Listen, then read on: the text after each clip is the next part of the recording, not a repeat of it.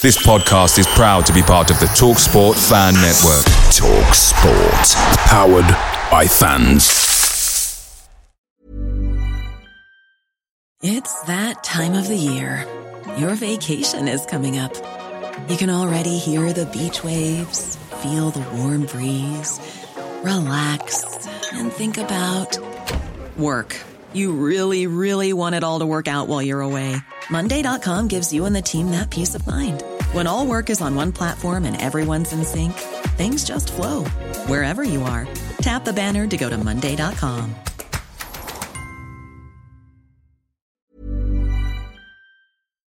The TalkSport Fan Network is proudly supported by McDelivery, bringing you the food you love. McDelivery brings a top-tier lineup of food right to your door. No matter the result, you'll always be winning with McDelivery. So, the only thing left to say is, you in? Order now on the McDonald's app, and you can also get reward points delivered too. So that ordering today means some tasty rewards for tomorrow. Only via app at participating restaurants. 18 plus. Rewards registration required. Points only on menu items. Delivery fee and terms apply. See mcdonalds.com. From Flint to Philadelphia, from Hollywell to Hollywood. Rob, Ryan, Red is a brand new Wrexham AFC fans podcast by Nathan Salt and Richard Fay. Now, maybe you're well versed in Wrexham history, or maybe you're new here, so here's a few things to jog your memory. Here is Vose, great dribbling by Don Vose, and still Vose, he gets past another, oh what a goal! Don Vose, one of the goals of the season, he was toyed with the defence there, and that is remarkable, the Bull Boys are getting involved. Conor Jennings, the captain, Wrexham's top goal scorer, 13 for the season, 14! Wrexham lead! It's Wrexham 1! Chester 0! It's McDonough for Wrexham! Still Jerry McDonough! It's Matt coming in! McDonough round the keeper! Wrexham! Meet to the lead leaders! If yesterday was a Black Friday, then today is a Red Saturday!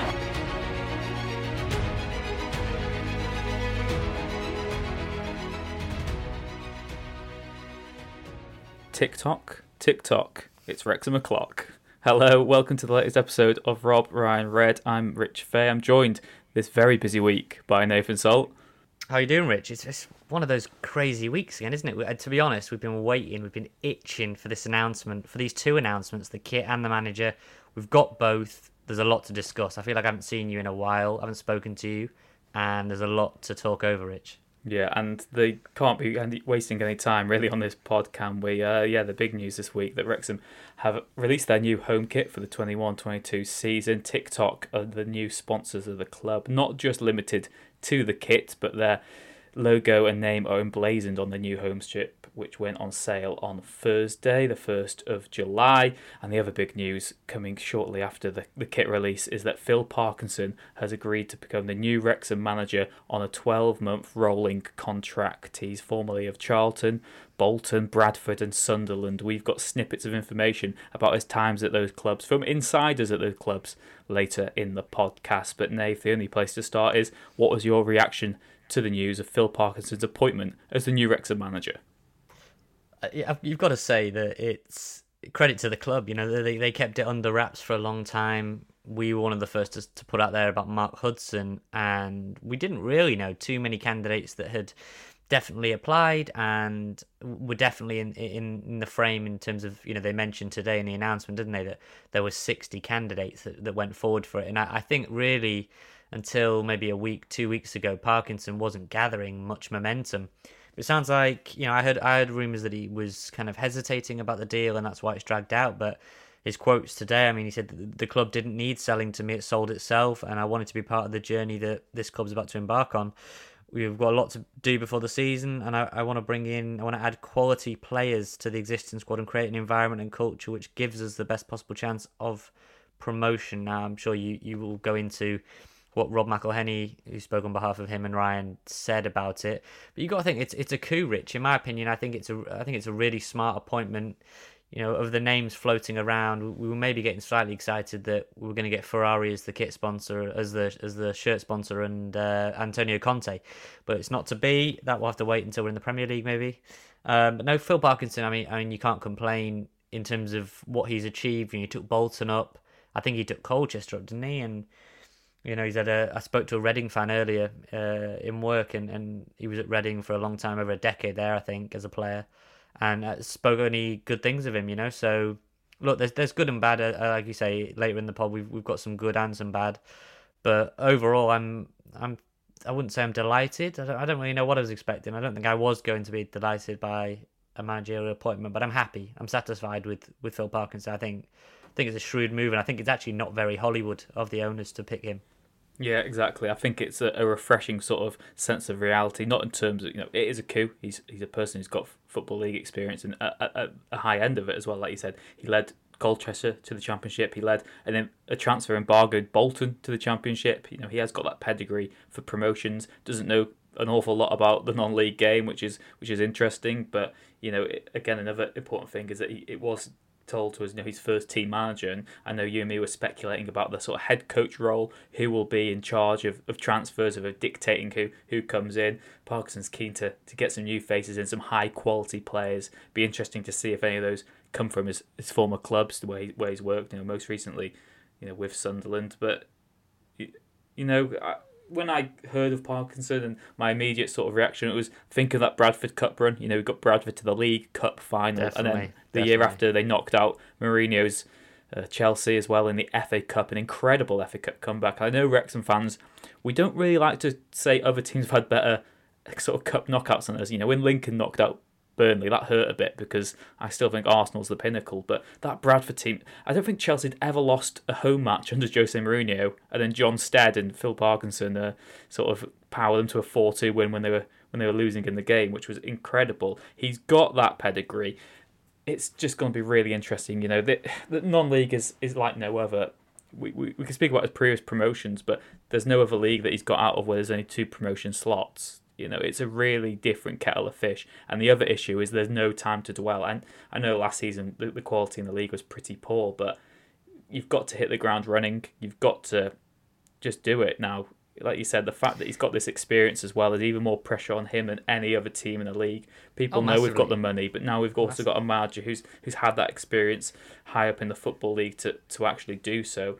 Like you said, Rich as well. Though today came out that at the AGM there'd been an agreement about a salary cap. Now you just think Wrexham have been here for so long, we finally get decent backing, decent money, and we're looking at a salary cap. So, when does that? I haven't actually looked into that completely, but does that come into effect immediately? Will that affect in a season's time? So it sounds like we've got one hit to spend whatever you like almost to get out of this league, but provisionally, the National League have voted in favour of a salary cap from the 22-23 season, which makes sense in terms of fair play, but we've seen them scrapped in other leagues because they just don't work. And, it's this issue that we've had as Wrexham fans. When we've not had money, we probably would have said there needs to be a salary cap. But then when you've got money, you're saying, well, if someone is ready to invest that much money in lower league football, shouldn't you let them do it? Obviously, there maybe has to be a limit, but we've been the victims of it, and now as soon as we get cash, it's looking like we're going to be. We seem to be the victims all the time, Rich. But I think that only makes it an even more important season, to get out now, because Rob McElhenney saying that Phil has an immediate objective. The exact wording here: Phil has an immediate objective of gaining promotion, but is conscious of our ambitions of the club and embraced each element of the vision. Now, the second half of that statement sounds nice. It fits what you're going to say, but the first half is what the kind of the cutthroat businessman that Ryan and Rob are. They don't like to lose. They've said it before. They're here to win, and they're here to tell a very good story. You got to think the documentary will be going into its second season. Okay, maybe they get a third if they narrowly miss out, but they're not going to get a decade-long series. It's not going to outrun It's Always Sunny in Philadelphia. So, Phil Parkinson, a lot will depend on the players he can get, but if you think Les Reed will work closely with him on that, I think you talking earlier about we were speculating about the head coach. I stand by that because I think that language was very deliberate. Anything I've seen that the chairman have put out hasn't felt very slapdash. Seems like the club is becoming more and more professional before our eyes. They're putting actual structures in place. We've got an experienced CEO. We've got a former FA staff member that's helping behind the scenes in terms of player recruitment. Sean Harvey ran the EFL. So we've got some huge players, and talking of on Twitter at Rob Ryan Red, we had I sent you that coding update, Rich, about potentially going on FIFA. You know, I'm sure Peter Moore's had a word there to say, you know, part of the brand again. TikTok, huge platform, which we'll go into later in the pod. But with Parkinson, I think he's under no illusion that he's taking the job, and it could damage his reputation massively if it goes completely pear shaped. You know, the players don't perform. He's finding it tough. We you know, dread to think, but we don't even make the playoffs again next year. It's really damaging for him. That's someone that's, I know he's got on this CV, but if he proves that he can't do it in non-league, it's very hard to just click your fingers and go back to a potential League One promotion bid. Do you not think? I think I'm being fair there. Yeah, it's a huge risk, and you know he said that as well in his own comments that Wrexham are an EFL club by, I think, other than their league position. So there's a lot, you know, you can't make excuses for the facilities. You can't make the complaints about the budget that you've been given. You know, it's all down to him now to deliver on that. And it's an important thing that you said there, Nath. In every single press release, in every single partnership, in everything that the club have pushed out since the takeover became apparent, they have mentioned how crucial promotion to the Football League is in every single piece of documentation. And in every piece of documentation we'll see this summer, they'll no doubt say how important promotion is. They've got to deliver the goods now, and it's all down to Phil Parkinson. You know, no matter what happens, he might not have been everyone's first choice. He, by all accounts, and we'll get to hear from fans soon of other clubs, he plays ugly football, but it can be effective. You know, I know you go to football matches because you want some entertainment on a Saturday, but the time for that's gone now. For Wrexham, there's only one ambition next season. It's not to entertain. That's a byproduct, hopefully. It's just to win matches and get out of this league by any means necessary. It does not matter however we do it, but we've got to do it. And now, like you said, we need unity. We can talk about who we might have wanted, other names that were in the frame. It doesn't matter. It does not matter anymore. It's Phil Parkinson's red and white army. Let's see what happens. Like it says, you know, history only tells the story. Now we need to have that glory in Phil Parkinson. It's an exciting journey. It's exciting to actually have it done because exciting, Rich. Super exciting, there's been talk so much, hasn't it? Particularly let's take over about what might happen. We don't know what lies ahead. Now we've got some clarity. Now we've got some ideas of where we might go. Like you said, we've got really big players off the pitch in terms of, you know, Les Reed, Sean Harvey, Fleur. You know, even Humphreys stepped into his role really well, and it's going to be interesting to see how it all unfolds. I think Rich, as well, is Parkinson's press conference is on Friday, so Friday, July 2nd. I'm going to sit in on that, and we'll put out what I can on our Twitter again. That's at Rob Ryan Red. Just want to say on the Twitter, thanks so much to everyone that has followed that and is showing that lots of support. I know me and Rich are working hard to try and put together some nice graphics that people can use, and I've seen a few people sharing the kit one around, and you know, staying on top of the TikTok video. Really enjoyed the reaction to Rob's first TikTok. That was very, very funny, of the only It's Always Sunny in Philadelphia gang. So yeah, big thanks for that. But press conference tomorrow, and there's a lot I want to ask Rich. I mean, what would you like to ask Phil Parkinson? For me, what would be interesting is his experience, you know, being interviewed by Rob and Ryan. Sure, you know, the way it sounded to me, at least the way it sounded to me from the release, was Les Reed, Fleur, Humphrey and Sean Harvey, they had compiled, basically, they'd done maybe the initial interviews, compiled it, boiled it down. They were never going to give 60 applicants to Rob and Ryan. There's no time. That's why they've brought these people in. So condense it down to, I don't know, maybe 2-3 candidates. And they've clearly made a pitch to those, you know, to Rob and Ryan. And I'd love to know what Phil Parkinson, like what he said and what he was told and different things like that. So hopefully he can shed some light on that, and we can bring it to you. And you know, next pod we will be able to really break down what he said in his presser. I think that'd be really interesting. Yeah, and you know, from my own point of view, I'd like to know three things I'd like to know from him is, one, what does he know about non-league football? Does he feel that he can adapt to it and be a success there?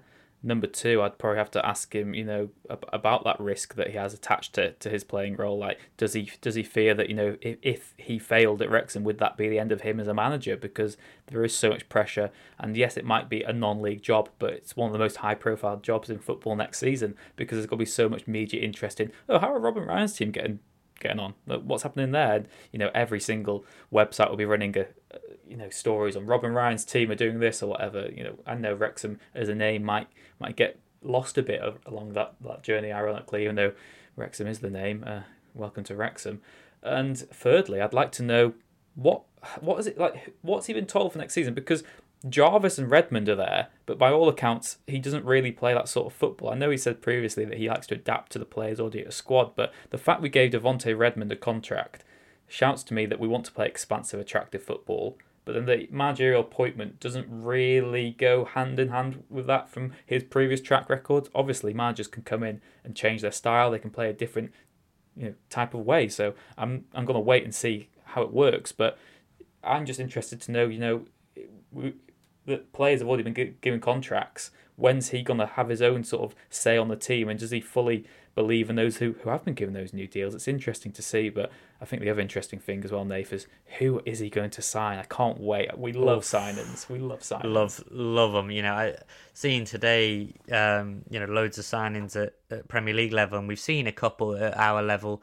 Stockport have let some people go, and things like that. That there's moving parts now. Beginning contracts ended on June 30th, and so we'll start to see a bit more movement now between players. But I really think we'll be.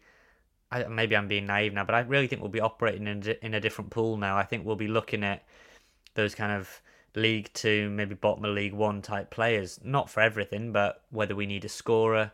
You've got to think, with all due respect to what we've got there, I mean, what is Phil Parkinson going to think about the strikers at the disposal? I mean, you'd have to think people like Goldon Mateo. I know they put in a shift. I know he put in a shift by the end. I mean, Ponticelli's not quite hit his stride as a Wrexham player, but he's got potential, I guess. I just think that he'll go for those primary positions. From what we've heard, he's not that sold on creative players. So if I'm Devontae Redmond, I'm maybe a little bit wary now. I just don't understand.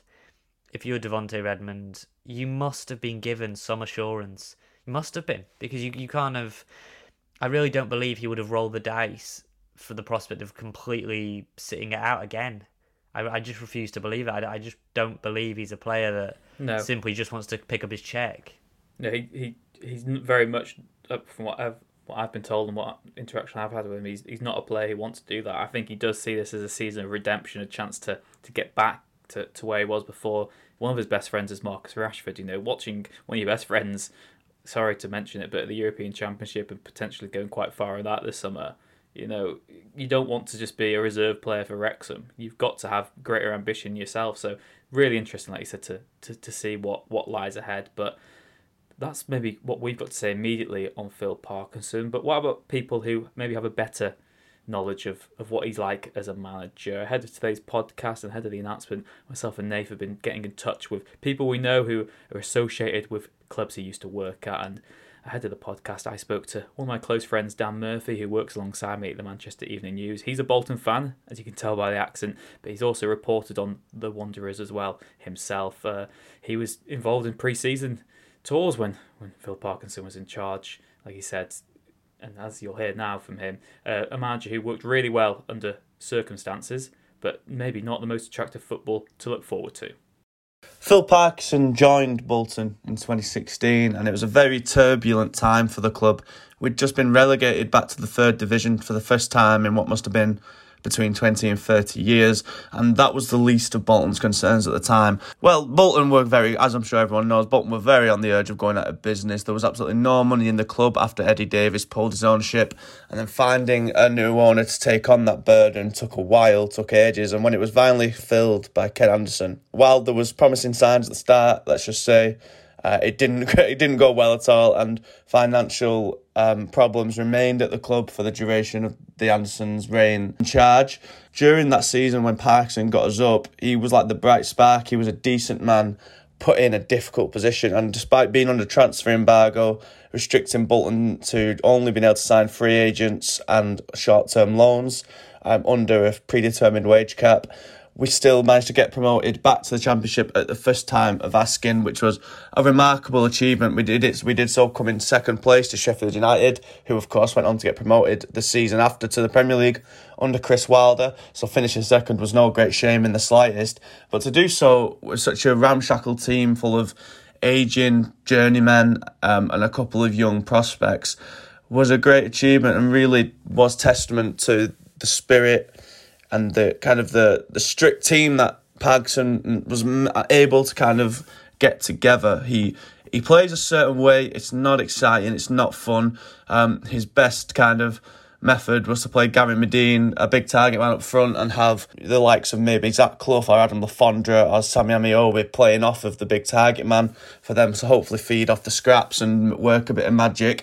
It wasn't fun, but he worked with what he had and he did a great job. He was a decent man in a terrible situation who did the best he could, and it's just a shame that during that time the football wasn't the most thrilling thing to watch. But next season, despite it all, despite still being on a transfer embargo, despite having no money to spend anything on players, we still stayed up in the remarkable scenes on the final day of the season against Nottingham Forest, and he did a great job. Due credit for the job he did in such difficult circumstances.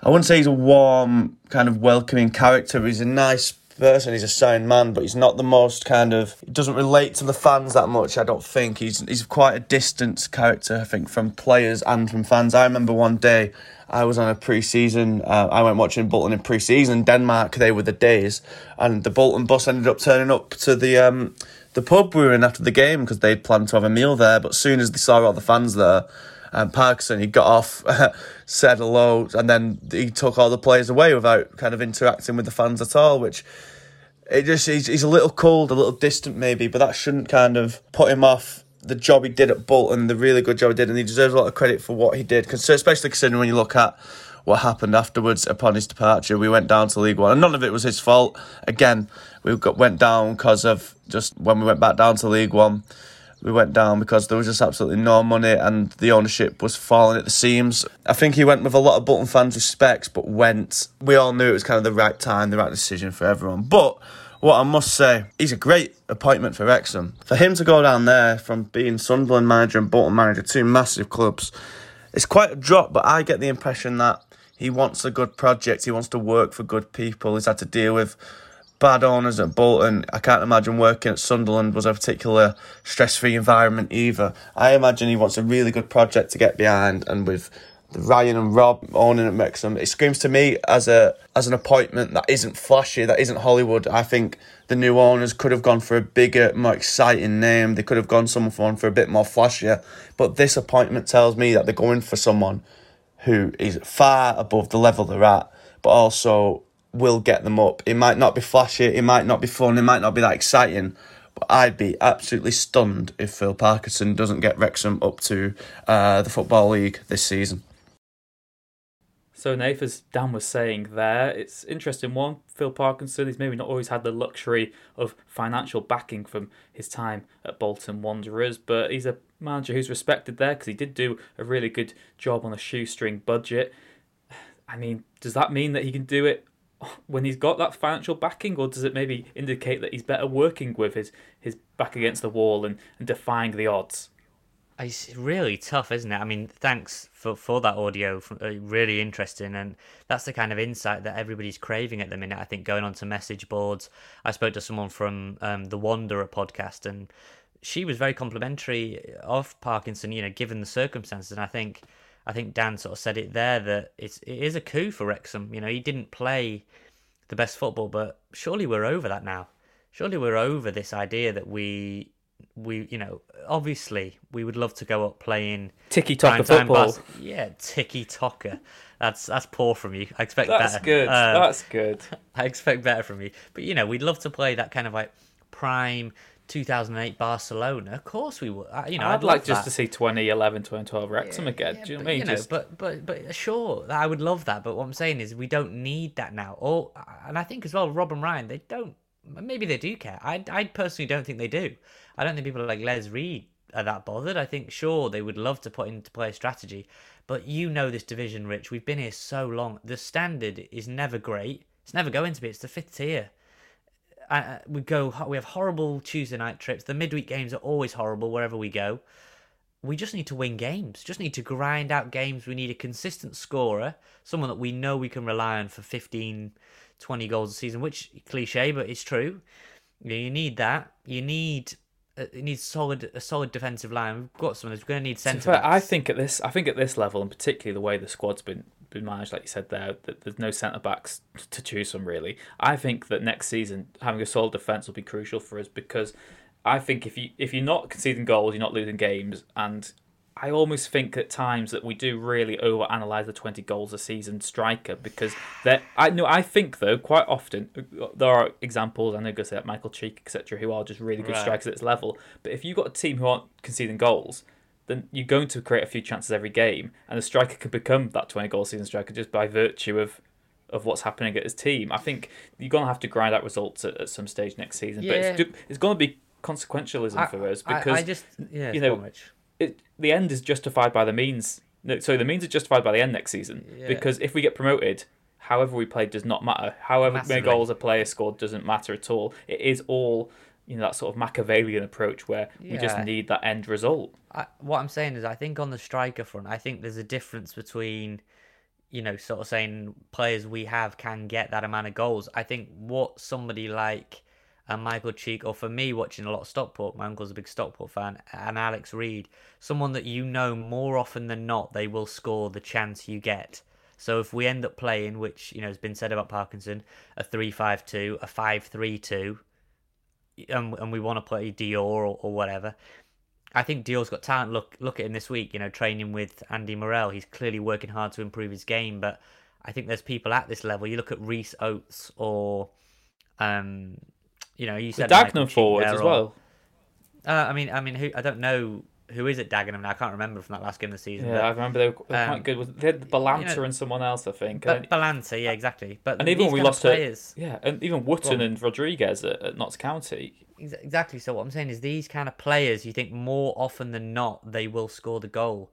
What I think we've had in recent years is players that can score goals, but more often than not they probably won't. More often than not, they probably won't make the right decision. And that's why we are where we are, Rich. Because we haven't quite got that finessed quality that, okay, this is an extreme example, but you look at Salford when they went and got Adam Rooney from Aberdeen, and they went and got Danny Lloyd or whatever his name was from Peterborough. What they were banking on was players that for that level they were going to make the right decision more often than not, and it worked. They eventually, like you say, the ends for them justified the means. They spent the big money, they got out, and now they've not been at risk of coming back down. So yeah, it's going to be interesting. I think personally, given this supposedly this defence-minded approach that he played, and maybe backs against the wall at Bolton, he didn't have a choice, but if that's the way that he goes, and consistently it seems like he does do that, play a back three or a back five, the centre-backs are going to be key. That will set the tone. If we can go and get some kind of a League 2, League 1 top-level quality centre-back, I know we've just seen Kelleher go to Bradford, but if we get someone top-end there, both of our centre-backs have gone, well, I mean, Pearson's obviously, Grimsby dropped out of the league, but he's obviously gone Grimsby, Kelleher, and I don't know if Vassell may still be a free agent, but yeah, the centre backs are going to be key, and I just think you need a striker that we should be the go-to team now in the division. That's not me being an ego No maniac. team should be able to match us in anything. They don't have the facilities, they don't have the money, they don't have the attention. They have nothing on us. It's the profile. It's the profile. If I'm a player, Rich, if you're a player, you're a midfielder, young midfielder trying to break in, try and go up the ladder, why not make yourself sort of popular on a documentary? Why not show your personality off, become a star, and then people will start to, even sounds stupid, but people will want to use you on Football Manager, FIFA 22 if it comes. It sounds that was the case. I saw it all helps. Yeah, I saw this week as well, and Football Manager on Instagram, they post the most transferred players used in their game, and since the European Championships, the two players who have been bought the most on Football Manager, I think, have been Kiefer Moore and Leandro Spinazzola, because they've both been so popular at the Euros. Kiefer Moore had like a 600% surge in transfers on Football Manager because people knew who he was. And like you said, I do think if you have someone on the documentary who shines, it'll only do their profile well. But we've heard about his time at Bolton. Now we're going to hear about his time at Sunderland as well. Nave, do you want to introduce this clip? Yeah, so Bolton was pretty much a mixed bag, Rich. I thought Dan gave really good insight into kind of the difficulties Parkinson faced and how he dealt with that. But for us, it's a real coup. It's not quite the same at Sunderland. A good friend of mine from university, Andy Watson, he works for Metro Radio now in the area, massive Sunderland fan. And Let's take a listen to what he told me earlier. Yeah, Phil Parkinson's time at Sunderland isn't remembered well in the eyes of the fans. On first arrival, we saw his track record at clubs like Charlton, Colchester in League One, where he managed to get teams into the playoffs or actually get them promoted. He was billed as the man who always got into the League One playoffs, but I think quickly fans knew he wasn't the manager for us because he lost his first few games in charge. His brand of football was ultra defensive, jumping between 3-4-3 formations and 5-4-1 formations. It's quite damning that under his management we had the lowest ever league finish in the history of the club. We finished 8th in League One, but the pandemic might have slightly prevented any chance we had of finishing higher or finishing in the playoffs because our games were scrapped when lockdown came into play. He got a second chance though last season. He did sign Bailey Wright, who impressed on loan, but he got injured. The performances didn't really pick up either, but his biggest mistake was probably exiling Aidan McGeady, who really is one of the better players in League One. He just didn't feature into any of Phil Parkinson's plans. He shipped him out on loan to Charlton the season before with no real reasoning, and he just dropped one of the most creative players in League One. And it shows you, because when Parkinson got the sack, Aidan McGeady came back into the team and got us 16 assists. So I think that's quite shocking, to be fair. So yeah, I would say less said about his time up here the better, but not many managers have had the best of luck at Sunderland in recent years. So yeah, I wish him the best at Wrexham, and I hope he does well for you. Well, Rich, not quite as positive. I know Dan managed to put a positive spin on the Bolton side, not so complimentary about Sunderland, and it's been well documented that there were many issues at Sunderland. The documentary affected Parkinson because he didn't like it. It irritated him. And there was the issue with McGeady. What do you make of it? You know, is there reason to be fearful, or do we just need to? Everyone has bad moments, big mistakes, and we just let that one lie. Yeah, I think getting sort of hung up on players who he might have not favoured, etc. Sunderland's a weird one because you don't know behind the scenes what players are on, how the long-term contracts affected, etc. You know, Sunderland always budget to sort of try to get themselves back to the Premier League, etc. Try to get promotions. They always budget to be one of the bigger teams in the league. So a manager can come in, he can give a player, he likes a 4-year contract, then the manager comes in to replace him who doesn't like him at all, and it's really difficult to balance the books there. So, you know, I think that is just... I think when any manager sort of fails at a real sort of big team, and you know Sunderland are a different kettle of fish at the moment to Wrexham. Maybe one day they won't be. Who knows? Might overtake them. But I think that is really difficult and really harsh to judge the Sunderland time and compare it to the Wrexham time. Really, because I do think they are completely different sort of scenarios. The interesting one though is the fact that he wasn't happy with the documentary crew being there all the time. And he said, you know, that it did frustrate him. He felt it was distracting the work that needed to be done at a core level. And Wrexham's got to be saying this summer. We've had a clear out. We've got a lot of positivity off the pitch, but is Phil going to be giving us maybe as much access, from my own selfish point of view, to dressing room talks, to the tunnels, to those raw moments which we all want to see as fans? And the other issue is, what if we do have a dip in form? What's going to happen then? Because if he's not pleased with the way the documentary is going and the fact it's all being broadcast eventually, it's going to be really interesting, and it could sour the environment a bit. But yeah, it's not have the negativity. But I think I am trying to be positive. I think you need balance. It's you've got to tell someone's story. Before I came on, I said, you know, we were debating, weren't we? Shall we talk about the Sunderland time? And yes, because it happened, and you know, he can learn from that. If anything, you can spin it positively to say he can learn from that experience. He's had that Netflix documentary, and Sunderland, you know, it went horrible. That documentary was essentially just tracking their demise, whereas our documentary is supposedly there to capture the moment we return to the league, and you know, Hollywood has kind of saved us in a way. So it's a different environment. You know, he hope to be the big fish. I know Sunderland were a big fish in League One, but it's the McGeady thing is an interesting one, Rich, because you look at it and go, McGeady's not long signed a new deal. He's super popular with the supporters. Parkinson not necessarily the most active in terms of engaging with the fans. I think, you know, Dan said, didn't he, that, you know, has a bit of a a distant relationship with the players and the fans. So I'll be interested to see how that goes. You know, at a stadium where fans will be right on his back, you know, right in the paddock, or if he walks around, you know, the tech end and these kind of things. So it's an interesting one, but the McGeady one is maybe just a word of warning. We obviously don't know. Maybe they clash personality-wise. Maybe he just didn't like McGeady, or like you say, maybe it was a contract situation.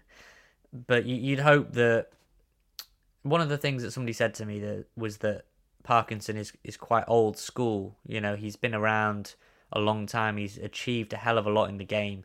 I just hope that it doesn't stunt the growth of some of the younger players we've got coming through. I know someone like a Ryan Austin is a little bit further back, and people like a Bickerstaff, I mean, they may just not make it now, in terms of they may not be given the opportunity to do so in the timeline that we're currently on, which is very, very tight and very much a win now mentality and mindset. But you look at someone like Jordan Davis. At times last season, I thought he looked far and away the best player in the division, and I think other supporters of different clubs would tell you that. So I would hate to see something, you know, him marginalised in a way that maybe I can't see it personally. You know, I'm tempting the kind of the worst case scenario, but you just hope that there's no kind of run in there, and Jordan gets the flexibility and the freedom to express himself and to have the team built around him in a way, because people like Jordan and people like Luke Young deserve to be bedrocks of the team still. And I think Phil will have been advised. I don't think he's going to come in and just rip those two out and plug in two people who have no sort of links to the club. And on the documentary, before I throw it back, Rich, on the documentary front, there surely was a conversation in either his first interview, whether it was with Humphrey or when it got to Rob and Ryan, that he won't get to dictate the access. I really struggle to believe that he will be able to say no cameras in here, and because if it was that easy, I think the documentary could be quite short and not that great. So I think he'll have been told that the cameras are going to be there, they're going to be tracking everything. These are your owners, they're very demanding. We'll give you this X amount of budget. Go out and get players, go out and win games, get us promoted. Simple as that. Yeah, and I hope so. You know, we've got to try to be positive now, and I hope that he really does take to Wrexham, and I hope we take to him as well, because it's such a special club and managers come such a special bond with the supporters as well. And I really hope that maybe he has had differences at previous clubs, whatever. That's in the past now. It doesn't matter. This is the future. You know, we've just got to look ahead to it, and there's so much time for debating, etc. Or maybe on future podcasts we'll try and have more insight on Phil Parkinson, the man. But right now we have to have unity. He's our manager, and this is our club. You know that, as Rob and Ryan have said, you know, they're stewards of our club almost. They're the ones looking after it for us. So, yeah, we've just got to have that unity now. Get ahead of it. We can't be pessimistic. Wrexham have been taken over by Hollywood owners. We're going into a season with money to spend and a high-profile manager. This is all we've ever wanted. This is like a dream, Rich. And the new kit, I ordered it I ordered it Thursday morning. This morning, set me back a pretty penny. Wasn't a big fan of the delivery fee, as I'm sure many people weren't. And I've actually put the prices out on our Twitter account, and I also put it out on Facebook, and it got a mixed reaction. I thought most people felt the shirts were standardly priced. There were others that felt like it was far too expensive, and others that were really not happy with the TikTok deal. You know, weren't happy in terms of they felt it was a little bit too young. If you know, they were an older gentleman saying they didn't want to wear TikTok. That's exactly what we need. This club's become stuck in the past. But it looks great. Like no disrespect. Obviously, I'm delighted that Evo Williams is staying on and is on the shorts. I did tell people about that. But the logo never sat right. I mean, I think I put it in the wash once, and that was fatal for my shirt. So this one, I've ordered it. It looks nice. I did say on one of the previous pods that I was desperate for a predominantly white logo that would just go seamlessly with the shirt. I know you're not necessarily the biggest fan of the home shirt. You're obviously normally a big fan of the away shirts.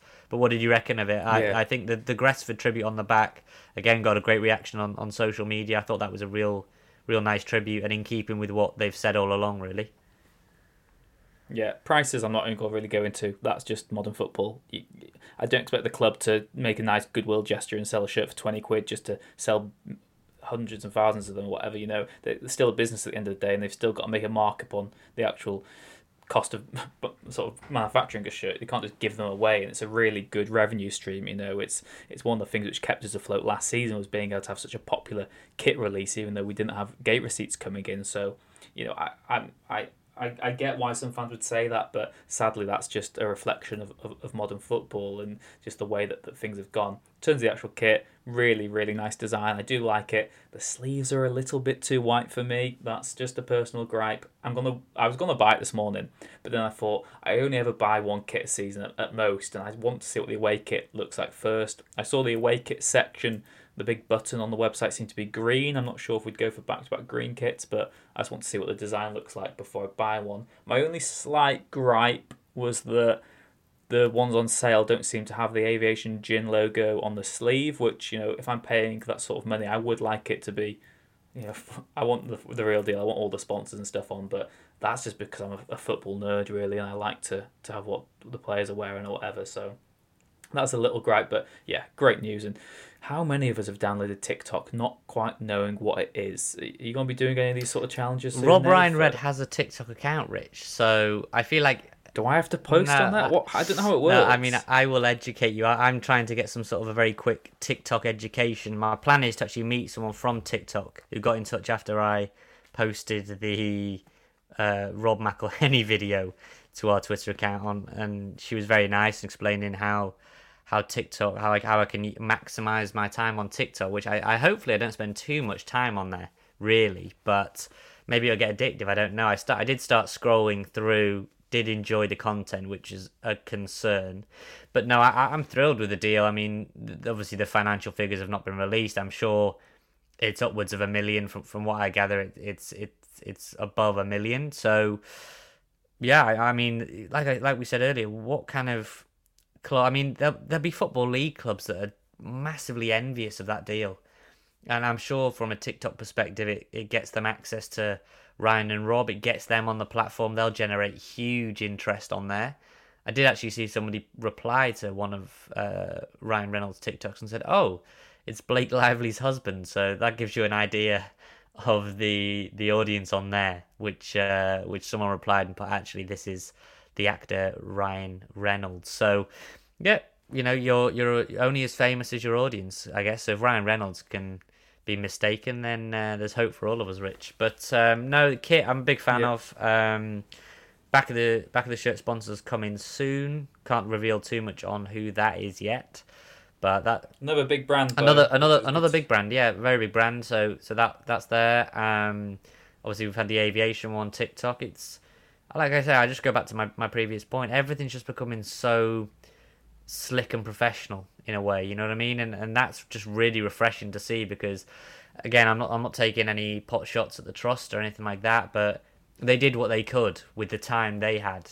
These are experienced full-time professionals that have been in the game a long time, been in the game decades. These are people who are doing it as their job now. Exactly. I know we've always been a professional football team, but this is now having people who are being paid a specific wage just to focus on doing this and growing the club as a global brand as well. And I know some fans will maybe say, I don't want my club to be forgotten about what the roots are, and that is, I think the announcements we've seen in the last few days are evidence that the football club does still come first, but we've got to cash in on what's happening in the wider world, really. And at the moment it's very promising signs of what lies ahead. The interesting thing, Nath, in terms of TikTok, I know I sent you a story about this earlier before, is that they've also sort of struck not the same, but a similar sort of partnership with Burnley FC's women's team, and they've said there's going to be opportunities to live stream some of their home matches next season. In fact, it's going to be every single Burnley FC women match is going to be live streamed on TikTok as part of a multi-season partnership, and that's going to be the first team from the UK to Burnley are going to become the very first team from the UK to stream games live on TikTok. Wow. Which makes it sound like if they're the first team, then we might not be watching Wrexham matches on TikTok anytime soon. No. But it could be an interesting one for pre-season. I'm sure we'll get lots of really good behind-the-scene content on TikTok for all that stuff. And you never know, there could be that odd game. I know sometimes the FA Trophy games, they don't have licensing as such, do they? They were always a bit difficult. Don't think they had radio commentaries for some of them. And it was quite a weird one when we were involved with the club in the media team. So who knows, there could be matches shown on TikTok in the future. Could you imagine this, though? Can you imagine we lose to North Ferriby in the FA Trophy final? And imagine if we were walking out of the turnstile that day. I was gutted that day.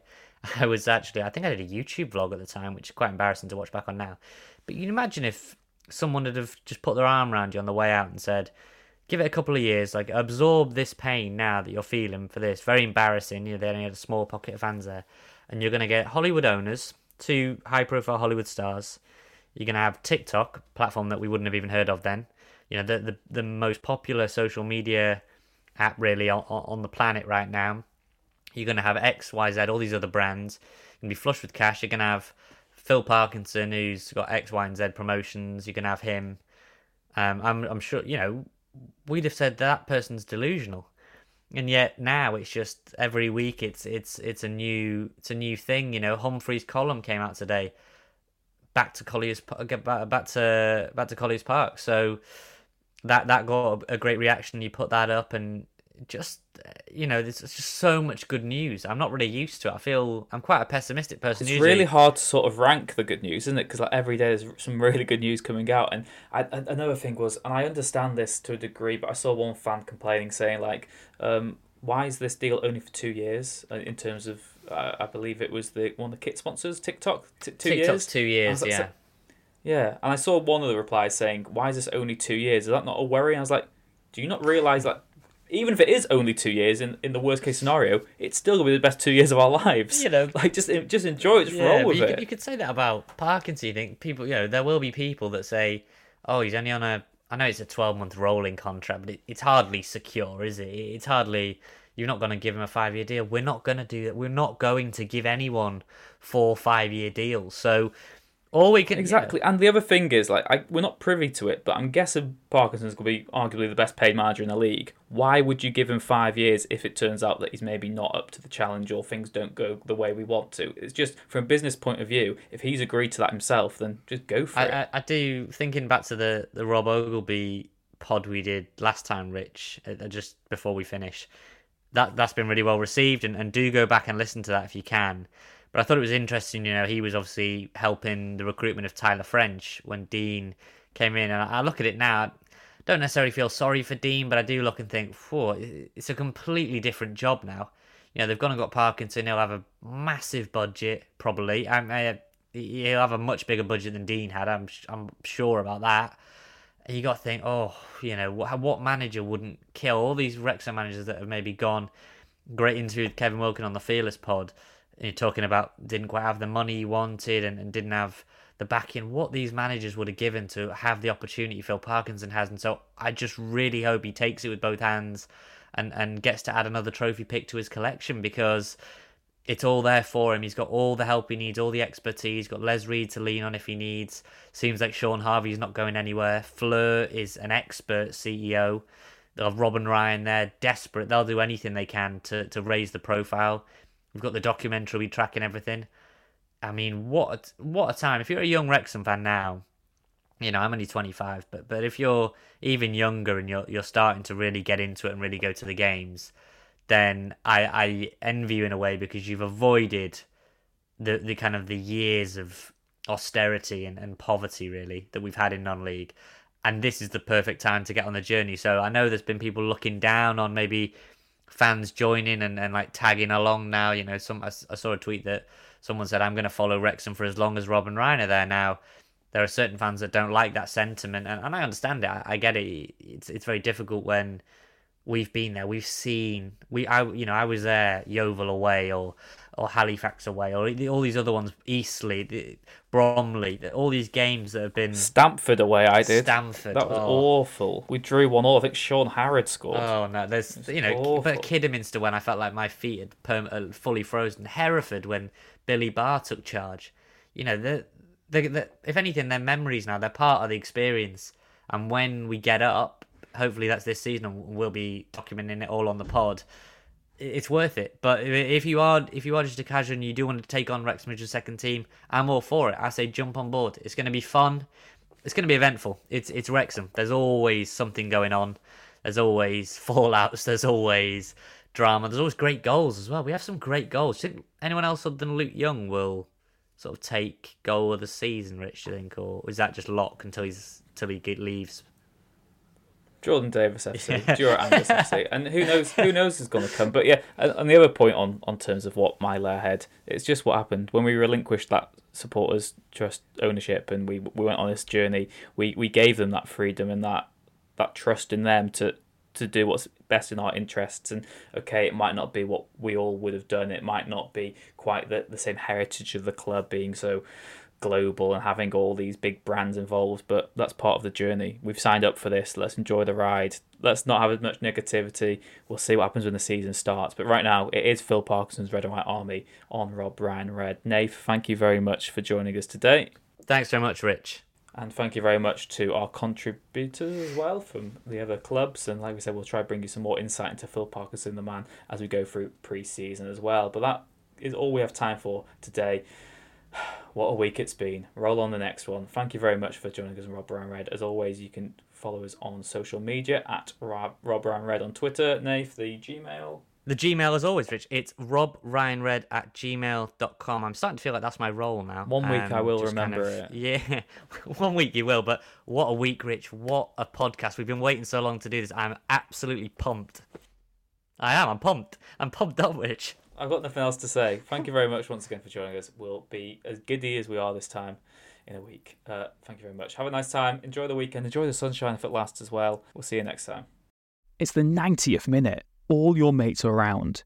You've got your McNuggets share boxes ready to go.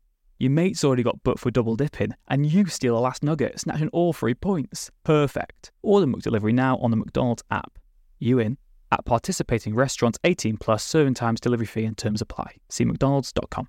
This podcast is proud to be part of the TalkSport Fan Network. TalkSport. Powered by fans.